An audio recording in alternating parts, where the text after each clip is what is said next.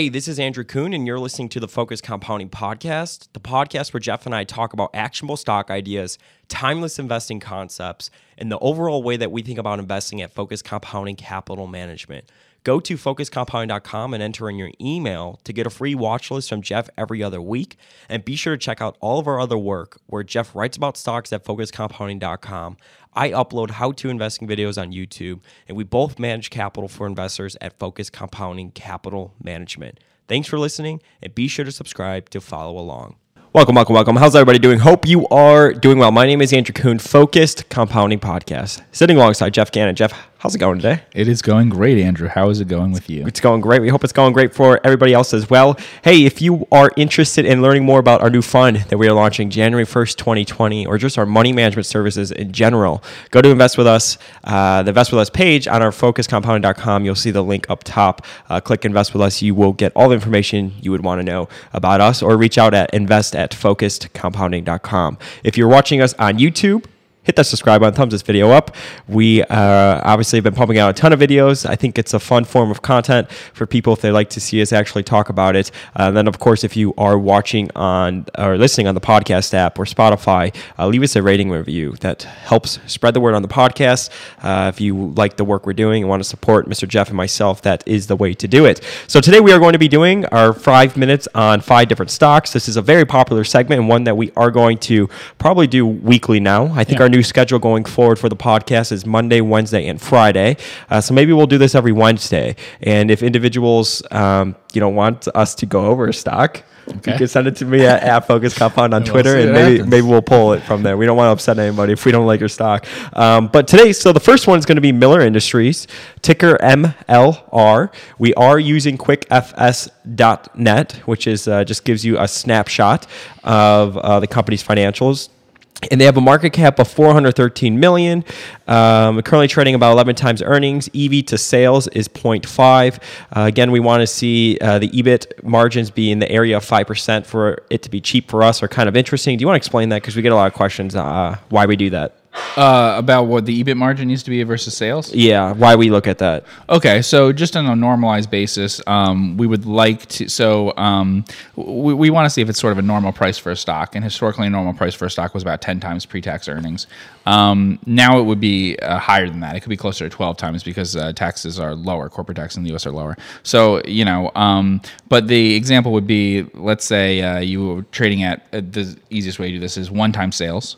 Then you would want to see a 10% EBIT margin, or you flip it around. If you have a 10% EBIT margin, you want 1 time sales. Now, when we say that, what we really mean is either they can achieve it in the future, which is all we really care about. But since we don't know the company yet, we're using the past record to base on the future. What we generally don't want to see is it's trading at a level that means that it's greater than 10 times pre-tax earnings based on any margins that they've ever had in the past. Yeah. So basically, they would need to have higher margins in the future than they've ever had in the past. With a stock we're just getting to know, that's not possible. I mean, that we can't bet on that. We would have to know that the future is going to be a lot brighter than the past. And so usually we like to bet that the future will be a lot like the past, at least when we do these 5-minute things. So, absolutely. Yeah. EV to free cash flow, 46 times. So figure about 2 to 3% free cash flow yield. 10-year CAGR on revenue, 10%, going from $238 million in 2009 to $712 million in 2018. EPS has grown by 25% per year over a 10-year period compounded.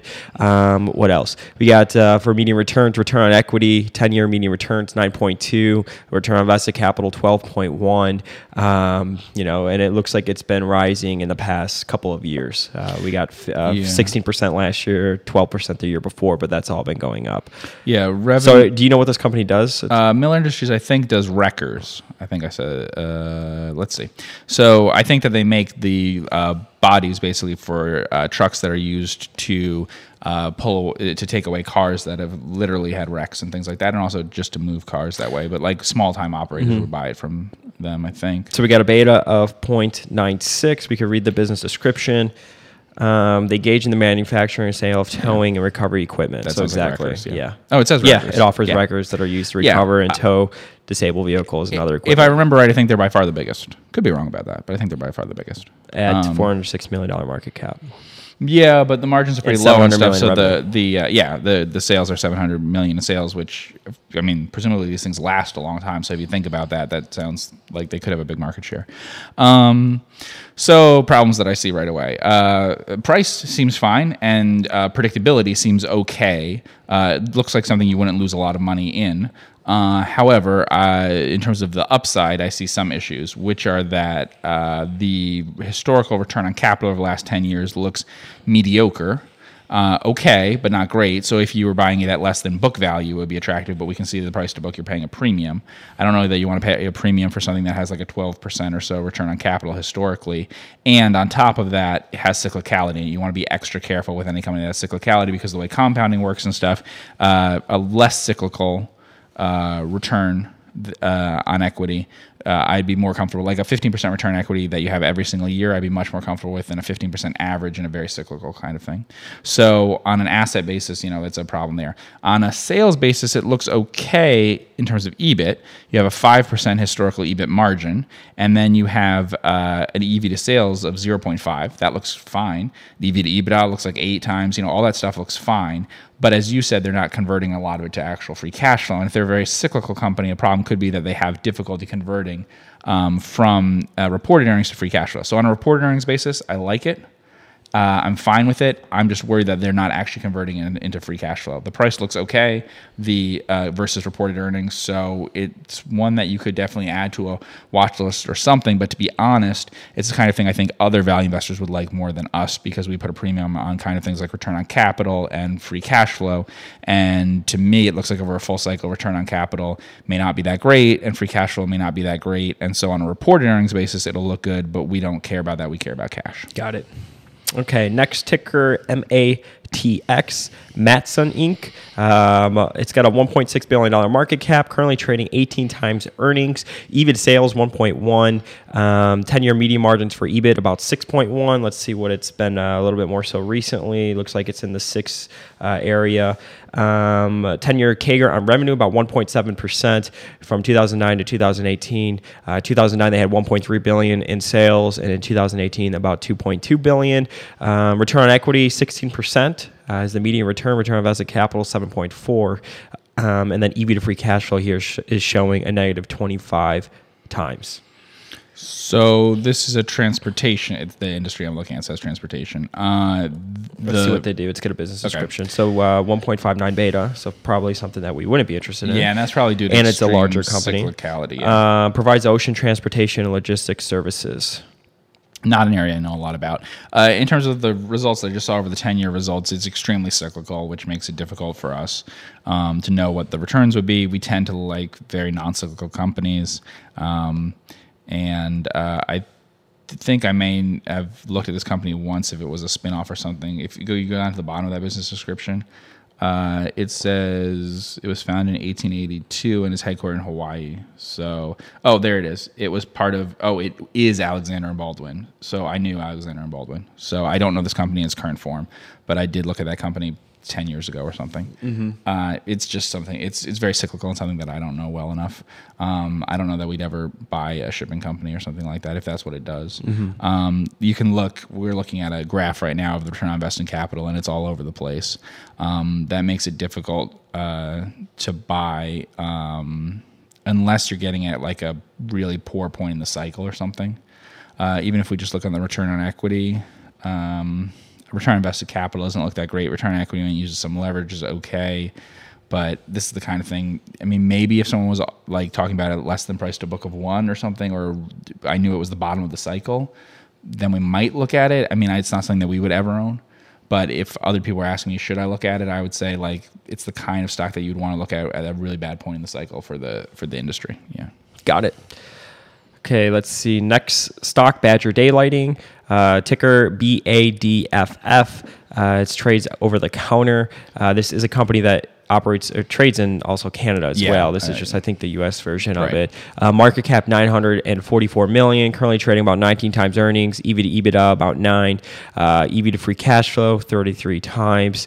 Let's see, 10-year CAGR on revenue is pretty good, 14%, going from 128 million in revenue in 2009 to 458 in 2018. Let's see, EV to sales is 2. We get a 10-year median margins on an EBIT of about 17%. Return on equity, very high, 25% is the median return for the past 10 years. So this looks like a very high returning business. 10-year CAGR on free cash flow, 59%.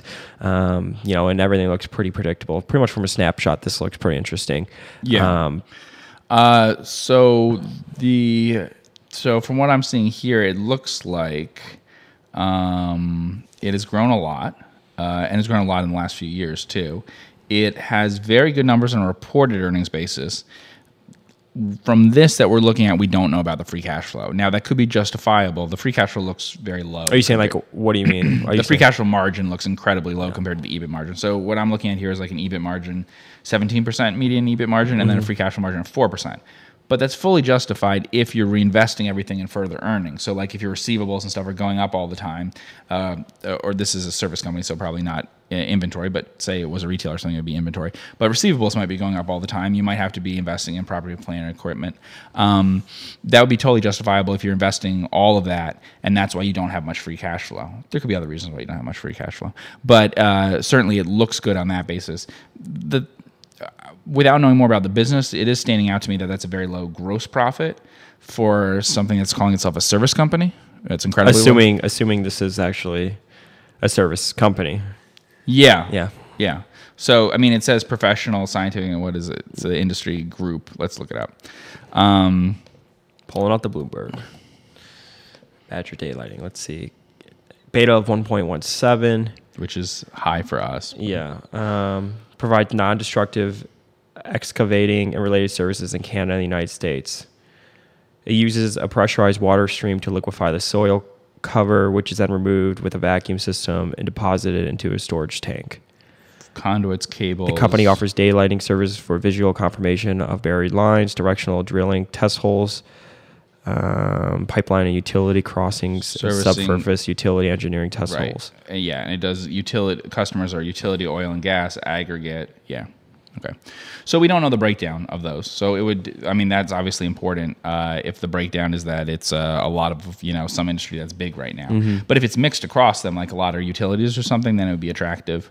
Based on the numbers, the price is maybe a little high unless we know about the business, but it's the kind of thing that everything about it looks like it could have good economics. And so looking at it from a business perspective, it's a business I would want to learn a lot more about. From the numbers here, we cannot tell if it's cheap, but I also can't tell if it's expensive. Mm-hmm. And I really don't know about the free cash flow conversion. That could be caused just by being a very fast growing company, which is totally fine. If you're growing really fast and profitably, I don't mind if you're not producing much free cash flow.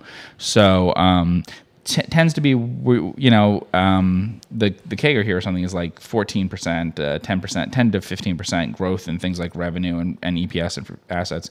That's high for us. That's a real growthy company, which doesn't mean that we wouldn't buy it if the price is low enough, but this is probably more of a growth company than we would normally buy. But if I could learn about it and see that it's predictable and the industries that it serves are not like cyclically in some sort of a boom or something, then I'd be interested in it. This is a company I want to learn a lot more. Now, why about. Wouldn't you want to own a growth company? Explain your thoughts on that. A lot of people are like, well, growth. Kind of, and you just said that maybe this is one that we would buy, but you kind of put it in the light of we don't like growth companies. So can you explain that? Yeah, so we don't like growth stocks for two reasons generally. One, they are expensive. So the handicapping aspect of it means that you have to be more right about a growth company than a value company. Meaning the future growth. Yeah. Mm-hmm. And then second is that growth companies tend to attract competition in the areas that they grow in. So it's not, I think people often just think that growth companies, their risk is that they're higher price than value. That's not the only issue. The issue is that growth companies tend to have returns on equity and things like that will actually go down, whereas value companies tend to have returns on equity and things that will go up. Because when we talk about entry and exit in an industry, if you're in an industry that people like, more companies will go into that. If you're in an industry that everyone hates, more companies will leave it. And so you generally want industries where a lot of people are leaving it. I mean, we've talked before or something. I mean, I've talked a little bit about it, but people ask, like, why do I like the lime industry in the U.S. or cement or something? Frankly, I think that in 10, 20, 30 years, there'll be fewer plants. We talk about like lemons and limes and stuff Yeah, like lemons that? and limes. Yeah, but quarries. So I think Lime that rock. Lime rock. I think that there'll be fewer of them. So I think if I ever see an industry where I think, oh, demand will be the same in 30 years and there'll be fewer people in the industry, Consolidation. that's when I want to be in. Same thing with like when Buffett started buying all the airlines and stuff. Well, once it stopped being that you constantly had new airlines entering and everything, it becomes more attractive. So that's the only concern, is that when there's an industry that looks hot, I know that interests people, but what I worry about is competition. My biggest fear always with any stock that we talk about is competition. I always think that most companies will be undone by competitive pressure, not that they'll be undone by anything else, poor execution, by secular trends in different industries and things. I really think that it will be too many other companies like you will try to do the same thing that you're doing. That's always the big risk in capitalism. So that's always the thing I'm worried about. Got it. Alrighty, next company, Equitable Group Inc., ticker EQGPF, Equitable Group. Looks like this is a bank, $1.4 billion market cap, trades over the counter, trading at a PE of about 11. Let's see. So net interest income, 17% CAGR over the past 10 years. Gross loans has grown about 71% over the past 10 years. Earning assets, 36%. Deposits, 13%. Revenue, or I guess you could say net interest income, has gone from $69 million in 2009 to $259 million in 2018. And EPS growth has also been quite well. The 10-year return on equity number is at 16%. So this is a bank. Have you ever come across this company before? So a couple of things. One, I have not come across this company, don't know it. I'm going to take a wild prediction here and say this is not really a bank. It may say it's a bank, but I'm looking at some numbers here which make me think not a bank. So I don't think that a bank in the U.S. is levered 20 to 1. I don't think that its loan to deposits rate is well over 100%. It could be. Its return on assets is low. It looks something more like leasing or some sort of thing that is just, it says it's a bank. Provides various financial services to retail and commercial customers in Canada.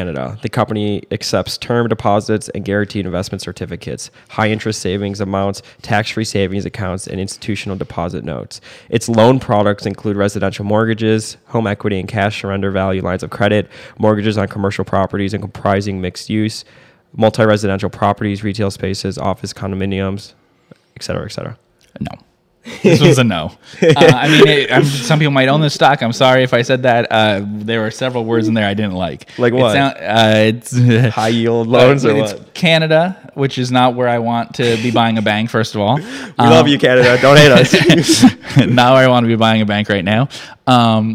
And secondly, it seems like it has high cost deposits, and I don't know that, but a high cost source of funding. And we've talked, like we did a whole podcast about banks. Yeah. And my big thing is having a very, very low all-in cost of funding. That's also my thing for insurers too. I really am worried about anything that has a high cost of funding. I think that you can do fairly you can do a few dumb things, and you can be not particularly smart or aggressive on the lending side, the asset side of what you do, as long as you have very, very low cost, stable funding. And so the only financial institutions I want to be involved with have low cost and stable funding, and then they can buy just about any asset and they'll do okay in it. I don't want to be in something that has to be that's making its money on the asset side while having fairly expensive way of funding itself. So we didn't look into the stock. It could be misrepresented on QuickFS and in that business description, but if you wanted in 30 seconds to explain a financial institution to me that I would say pass on, that was it. You ever been to Canada? I've never been to Canada. Yeah, well, good. You're not allowed there anymore. Okay. Last ticker for the day, Game Host Inc., ticker GHIFF, market cap. Where's this one located? $149 million. It's a Canadian stock. It is a Canadian stock. PE, 13 times earnings. EV to sales, 2.9. They have a 10-year median margin on EBIT of about 37%. 10-year CAGR on revenue, 1.9%, going from $46 million in 2009 to $52 million in 2018. 10-year median returns for return on equity, 15%. 10-year CAGR on free cash flow, about 5.5%. And it's currently trading about 10 times EV to free cash flow. Business looks somewhat predictable. I mean, gross margins look very predictable. But yeah, thoughts? Well, I know what this company does. So You cheated. I cheated. Yeah. So this is casinos in Alberta. Yep. Yeah. So what we didn't explain there is that the revenue had gone up by about 1.5 times in about 5 years, and then it had come back down, dropping about 35% or whatever it is that brings it back to flat for about a 10-year period. And that's because of the boom, presumably, that happened in Alberta. And we talked a little bit about this. Not on this podcast. Andrew and I talked about it. We both cheated. Basically, there was a boom for things like oil. Basically, I mean, there was a boom in oil, but for everything connected to that. And I know some companies that have talked about what kind of boom that they saw there for labor and for wages and things like that. And some of those people could be customers that would spend a lot of money at these places. Yeah. So, I mean, presumably, I think to be honest, I think they were young men from other parts of Canada and other places who went there and who made a lot of money briefly, just like happens in certain parts of Texas and stuff occasionally, or in certain parts of the U.S. And that would really help your gambling business for a while, and then it would come down, and that seems to have been what happened. The returns look really good in the years in which we know there wasn't a boom in Alberta. So if we look at like 2015 to today, certainly, right after like 2013, 2014, I don't know the exact point at which it bottomed out there, and it also depends on when their financial reporting period is, but it still looks like pretty good.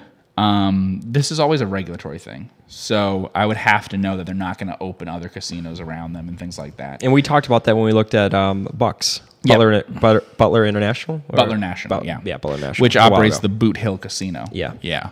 And so that's the Kansas Lottery or whatever. Yeah, it decides on that, and they segment the state into, I think, 4 quadrants, and then decide on like how much gambling there should be in each place.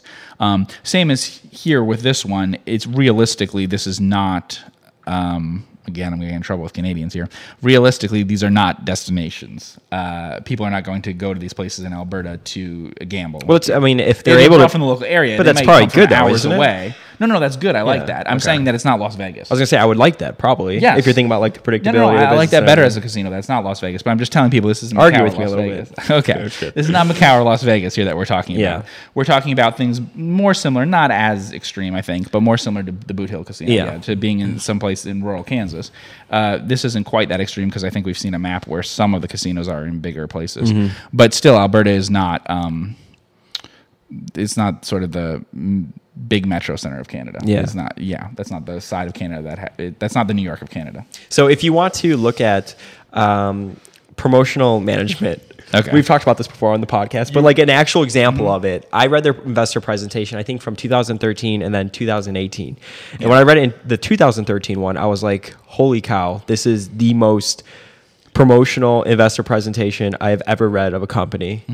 A public company. And then I was like, okay, well, actually, this is 2013. Let's see what it looks like now. Yeah. And then I read 2018. I'm like, it's pretty much the same thing. Yeah. So if you ever want to see what we think a promotional presentation looks like from management to the point of probably getting scared away, go look up this company, Game Host. Maybe that'll be a good exercise for a lot of people. Yeah, and I wasn't scared, and I should say I wasn't scared away by that. That makes it harder always if management is more trying to pitch you on the idea of a stock. And it came across much more of a pitch. I mean, when a slide says like an ad, why you should own, why Game Host Inc. should be in your portfolio. I mean, I mean, that's what investor relations job is. Absolutely, yeah, marketing and stuff like that. Yes, and to some extent, again, not to offend Canadians, to some extent, the United States compared to some other countries, it sometimes has a little extra conservatism in certain representations made to investors that I think compared to some other things. So, like if you read especially if you read the US 10K, there's some stuff in there that's like, why not to invest in us? And they can go a little overboard with that. I've read more in other countries that are more like what this investor presentation was like. But I still think the business is interesting. The asset is interesting. And so it's definitely something that I would look at. But I'm at a huge disadvantage as an American. People in that part of Canada and people who understand politics and things in Canada would have a better idea of regulatory stuff, of the risks of whether they ever would put casinos near them and stuff. And they talked about things that have been denied permission for a casino. Gambling is a terrific business if you can keep other people out of it nearby you. Yeah. But if there's too many casinos around, then it goes away. And these are always based on their EV to EBITDA and stuff that they have now. It doesn't look expensive, obviously, at all for a casino. And if it will recover at some point, if that economy, local economy, will do even better, then it looks really cheap. So, I mean, just looking at the numbers, to be honest, for a casino, and for a casino that might be in a region that is economically not at top right now, looks cheaper than most. So, I mean, if you were looking for a casino, I guess you should look at the stock. So what, out of all the 5 that we looked at today, which one would you be most interested to learn more about? Let's go over the 5 again. What 5? Okay, so we got Miller Industries, Matson, Badger Daylighting, Equitable Group, which you said no way, and Game Host. Game Host and Badger Daylighting. There you go. Alrighty, I want to thank everybody. Both? Not a recommendation on either one. Let's say both Canadian companies. Yeah, after I said all that, not a recommendation on either one. The business. Yeah. The business of Learn both of them about interests me. I don't know about the management of the organization. The business of both interests me. Learn more about it. Got it. Well, thank everybody so much for tuning in with Mr. Jeff and myself. If you're watching on YouTube, hit that subscribe button, thumbs this video up, leave us a rating review on the podcast side of things. Canadians, I promise we love you. We'll see you in the next podcast. Hey, this is Andrew Kuhn, and that was the Focus Compounding Podcast, the podcast where Jeff and I talk about actionable stock ideas, investing concepts, and the overall way that we think about investing at Focus Compounding Capital Management. Go to focuscompounding.com and enter in your email to get a free watch list from Jeff every other week. And be sure to check out all of our other work where Jeff writes about stocks at focuscompounding.com. I upload how-to investing videos on YouTube, and we both manage capital for investors at Focus Compounding Capital Management. Thanks for listening, and be sure to subscribe to follow along.